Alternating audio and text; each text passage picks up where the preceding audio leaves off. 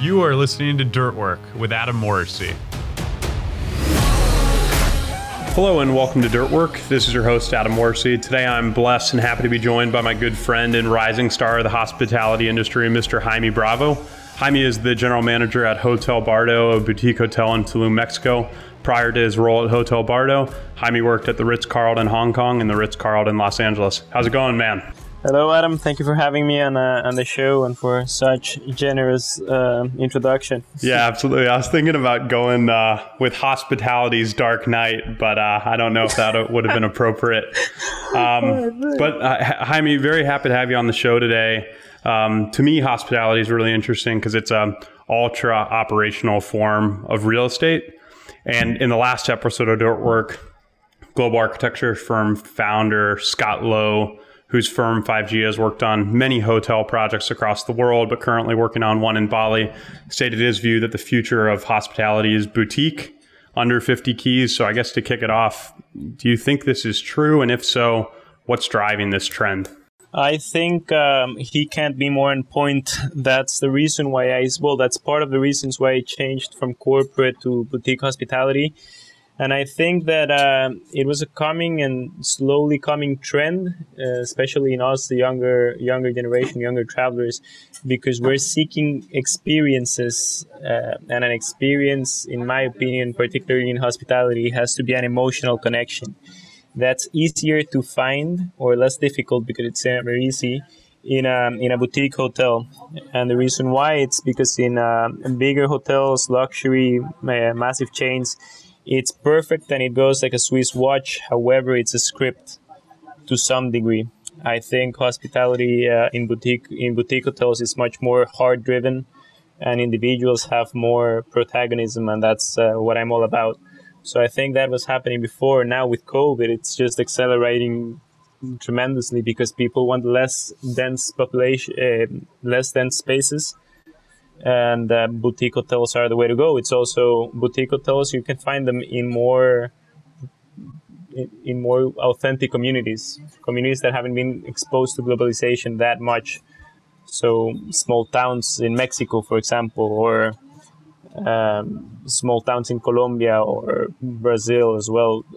If you go to Philippines and you go to the smaller islands, you're gonna find the boutique hotels. In the bigger ones, you're gonna find the big, massive resorts.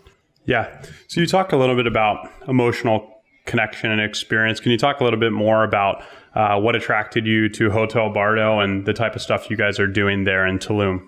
Well, what attracted me is that what we just said, that I think this is the future, and particularly that you can do hospitality from the heart. That the way that's done and brought to Bardo, at least how we try to do it, it's just to aim to give our guests a transformational experience. From the name of the hotel, Bardo is a concept in Tibet Buddhism that it refers to the state after death and before reincarnation. So basically, it's where the essence connects back to your soul. So we tropicalize that to Latin America, to Mexico, and Day of the Dead. And we really try to celebrate death in a sense, and deaths can happen while you're living. So we try to do that, of course, in a friendly and happy way here in Bardo. So just whatever you can give a guest to add to their transformation, and that's what we try to do. Yeah.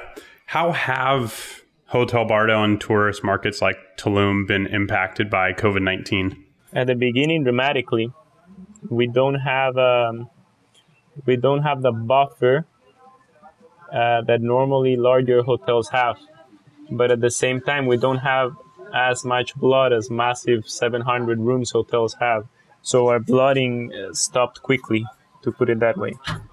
For example, we decided in Hotel Bardo not to let loose any of our staff, but that means I'm not going to fire 40 people. If it would be a bigger hotel, that number would have been 400 people.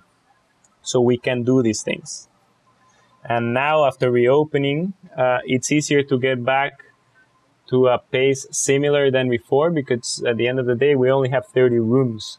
It's easier to fill 30% of 30 rooms than the other, no? Yeah, I saw, we talk about tourist markets and hotels in general being impacted by COVID. I saw Marriott in Wall Street Journal today posted their worst quarterly loss ever, which I was a little alarmed to see, but potentially based on business travel, I would imagine would be a big hit to that. Have you guys seen any impact of the gig economy and remote work in COVID impacting the guests that are coming to stay at Bardo? Well, first, with the first part of that the statement is that Marriott is seeing the worst for sure, man. Arne Sorensen, the CEO, 2 months ago said that this is worse than 9/11 plus 08 or 09 together. So it's scary, man. And I have many friends in that corporation that have been furloughed or let go. So it's my good thoughts to them. As for us, I think the market has completely changed. Because before, like I said at the beginning, we had 22% Americans, 30% Europeans, and then the rest of the world. That 30% stopped existing. There's no European travelers coming here. I think people don't want to jump into planes for such a long haul. So we need to adapt to more Americanized expectations, you know what I mean? Still being authentic, but just cater to the guest. Yeah, what are some ways you guys are doing that? Well, just today we added a few menus to the items to the menu. Sorry, so we added a black burger because our color is black in the name of death. Also, more steaks, and like on the food and beverage aspect, we have different concepts of cocktails that have been a hit in the States, particularly in New York.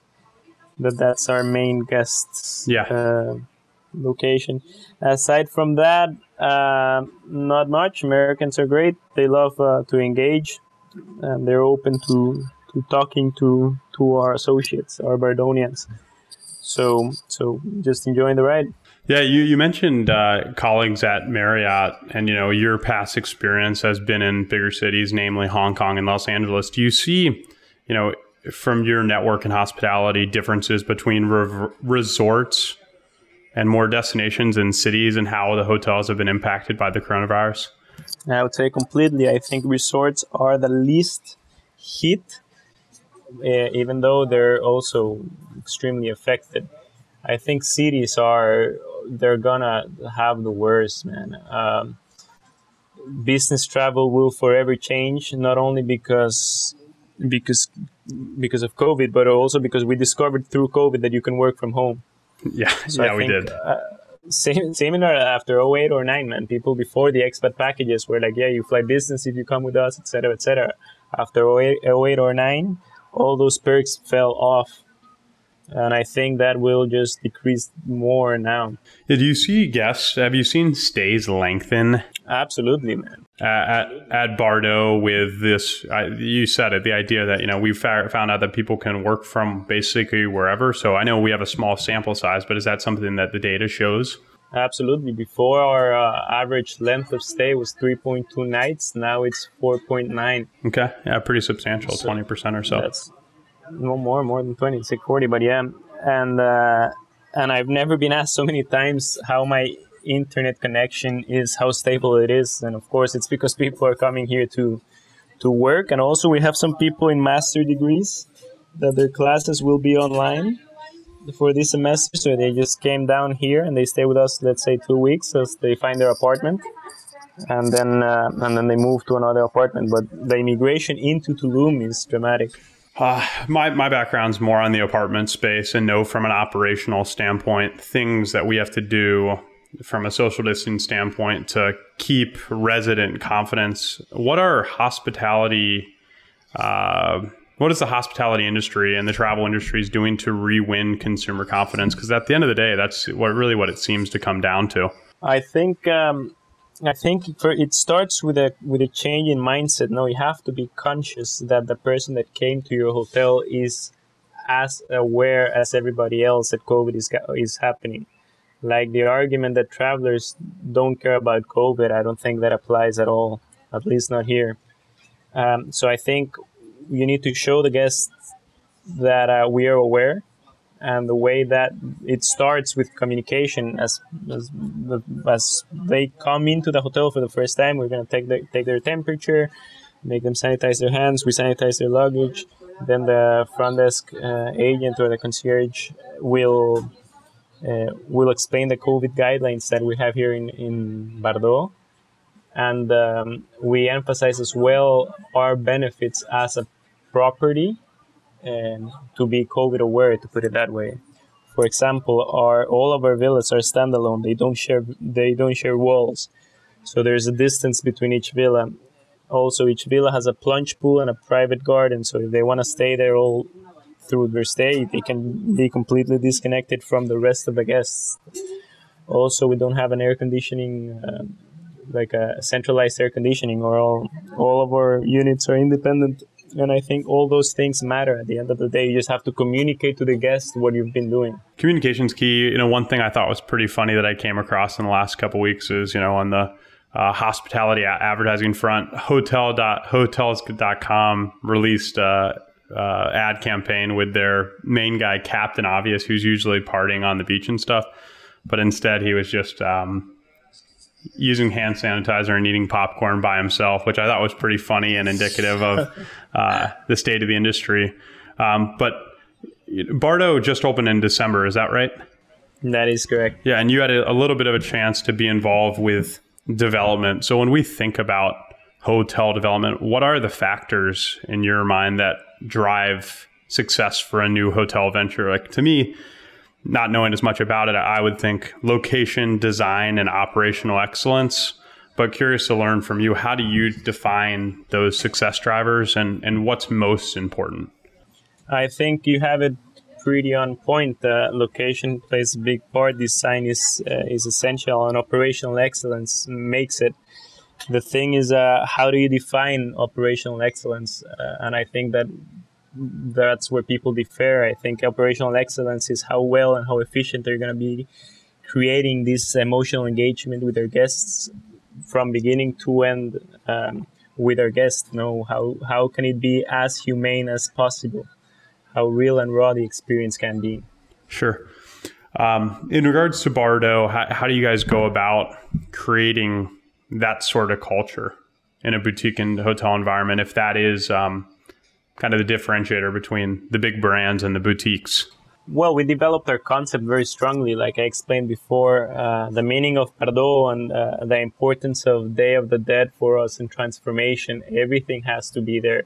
We don't ask a guest, how are you going or how is your stay going? We ask, how is your transformation going? When they check in, we make Copal ceremony, cleansing ceremony.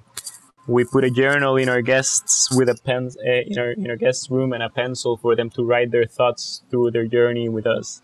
We also have yoga, sound healing, and Temazcal ceremonies throughout. So I think that's it. And also connecting with the elements. We have fire everywhere. We light over 250 candles every night. We have water everywhere. And here in the jungle, you feel the air and the breeze always in the ground. Yeah, earlier you mentioned, the difference between a large hotel and a smaller one might be 400 team members versus 40. When I think operational excellence, it's pretty decentralized to an extent in the hands of the team members. How do you cultivate the culture within the team? I think it's a everyday job, and I think that's as a general manager of the hotel, that's my main point. It's to inspire the fellow Bardonians that I work with, and I do that by just speaking about it every day. From our morning briefing, that we take 5 minutes to speak about culture. We speak about our service values or the steps of delivery or service journey, and then we just popcorn ideas of how we can enliven that on one end, and also celebrating great achievements as a team that gets us closer to this concept that we're chasing. Prior to COVID, there was a major surge of hotel development going on around the world. I know in the United States, Dallas, Fort Worth, and New York City were the biggest hotel markets. And then elsewhere in the world, a lot of hotel development. But have you seen the major industry players or through your network pivoting given the changing landscape of consumer trends? Not really. I wouldn't say that that this is connected to a brand. Of course, I would say the biggest brand that is being developed is Marriott, because they have over 7,000 properties. But it's also depending on every region. For example, Asia Pacific is the fastest growing region in the world and has been for the last 3 to 5 years. But what I think it's more specific on the brand is the location. When you say location, you mean geographically or within like more like setting? Well, both, because you need to have a well-known position, like geographic location, but it also has to make sense. It has to be growing in the region as a whole. Yeah. I saw in that article about Marriott's worth loss ever, they said basically China and the rebound in certain markets in China have kind of been their silver lining. So it seems with this, people are going to have to change. How do you see hotels and hospitality changing? I know we talked a little bit about, focus on experience, but, are they shifting from lodging places to community gathering places? Are they, changing purposes of their real estate? I saw the Winth Hotel in Brooklyn is repurposing some of their guest rooms into small kind of creative office. What used to be a 1 or 2 person guest room is now a 4 person office that can be rented on a day-to-day basis. What are you seeing people in the industry doing to stay creative and innovative? I also saw that. I thought that was extremely creative. The repurposing, I think, will happen. It's inevitable after COVID. I just don't know where the major trend will go. At this point, it's just assume what will happen. I would think many of the hotels will shorten their keys and increase communal spaces. Maybe, let's say a hotel has 150 keys. I think they're going to sacrifice some of those keys and create some like work area, like common work area, because I think they're going to be expecting longer stays for their travelers, and these I mean leisure travelers, so they can work from home or work from wherever they want to be spending their time, and for them to have a comfortable location where they can work there in the property. Sure. Will more city hotel concepts be doing anything to attract people that live in their city to use their facilities? I think they will obviously attempt to do that. I don't know how they're gonna do that though, man. It's quite complicated for big cities. Like if you're gonna be working from home and you're paying a $2,000 rent for not the nicest apartment in Manhattan, you're gonna bounce out, or many people will. And many of the people that I've met here in Tulum in the last 2 months in Bardo, they're coming from Manhattan, they're coming from expensive areas of LA, such as Santa Monica or Venice, and they're ready to pay 1/4 of their rent and live in paradise. Barbados just opened a visa that basically they give it immediately for you to stay there and work from paradise for 1 year. I think that's going to happen. I think big cities are going to suffer dramatically. Hospitality speaking, for example, I have a friend, he owns a hotel in Polanco, in Mexico City. That's the nicest part of the city. Great place. Yeah, it's quite fun. Well, it was, because he's now 7% occupancy. Restaurants are bleeding dramatically as well. Nobody wants to be in a massive city anymore. How is he coping, with that change in market landscape? I mean, obviously, but what sort of things is he doing? Was he forced to lay off or furlough team members? I haven't asked directly, but I would assume so, because he has a 7% occupancy in the last 3 months. He never closed down because he has a tower, like it's a tower hotel, so he just left 1 floor open. And what he's been doing, he had a lot of event space, that events won't happen anymore. So it's like private offices that he's just giving away for free to his very few guests. Do you see, I know they talk about it all the time in shopping malls, converting into Amazon distribution centers. Is there a buzz around the industry of, tower hotels or, hotels that have a large footprint completely changing use? I think it's inevitable for it to happen in some areas because they won't be able to cope with the change that it's imminent. What will they be changing into? It's complicated to know. I don't see that happening in favor of retail. Maybe apartments, but people don't want to live in big cities anymore. It's a good question what's going to happen. Maybe it can happen what happened to Detroit after the automotive industry crashed, that the city was just half empty.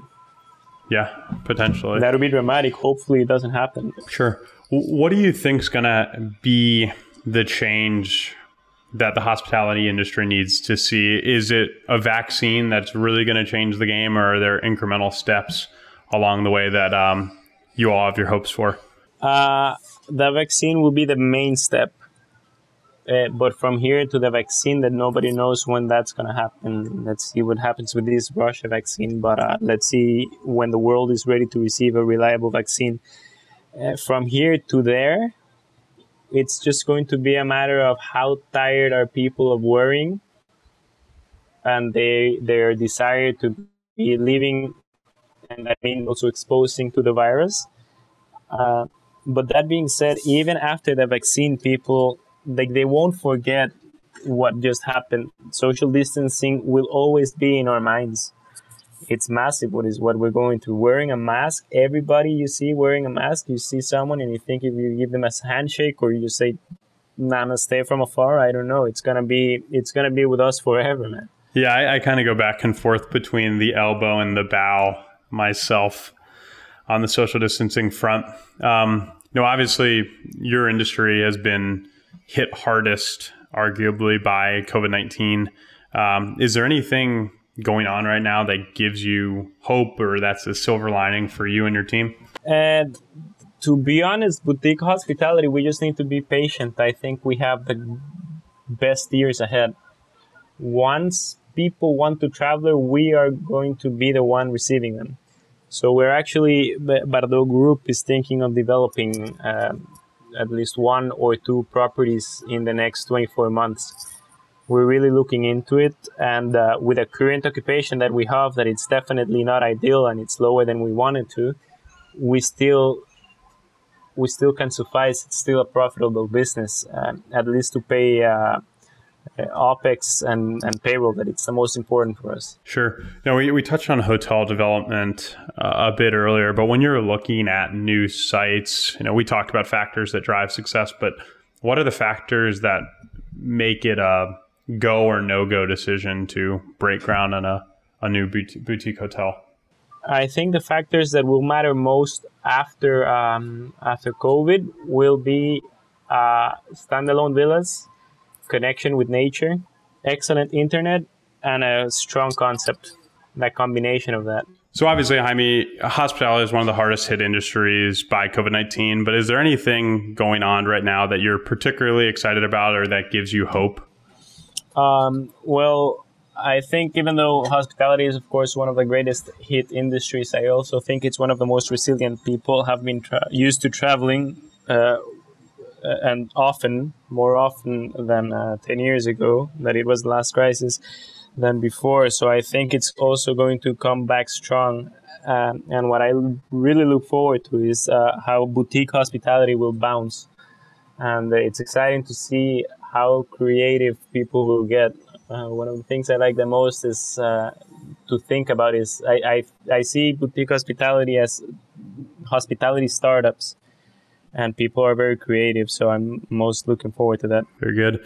Before I let you go, Jaime, are there any reading materials or publications that you subscribe to for listeners interested in keeping up with hospitality and hotel trends? I like to read magazines mostly, and the magazines that I read the most are Travel and Leisure and Condé Nast. They both have like an email being sent out weekly, and also in their websites you can go into the news part of them, and it's interesting to see what they're writing, and I like to see most the rankings that they're constantly throwing out rankings. So let's say they rate the best 10 cities in the world, and if something I read I haven't been familiar with, I just do an independent study about that region or that hotel or that whatever, and you can find great people doing great things. So that's how I keep in the loop. You've obviously had a decent crystal ball to move from, we've talked about resort towns versus cities and boutique versus corporate. What does your crystal ball say for the future of hospitality? That it's in boutique hospitality, 30 keys and less, and in very exotic places. So it's interesting, man. I think the regions, it's not only going to be Tulum, Ibiza, and Mykonos and Bali. I think that people will start traveling, like less dense traveling in many, many places. And the growth of that will be exponential compared to the historic numbers. Well, I look forward to keeping a pulse on that through Travel and Leisure and Condé Nast, and hope you and your team stay safe down in Tulum. And thanks again for coming on the show. Thank you, man. Thank you for having me. It's been great to be here. Yeah. Cheers, my friend. Talk soon. Talk soon.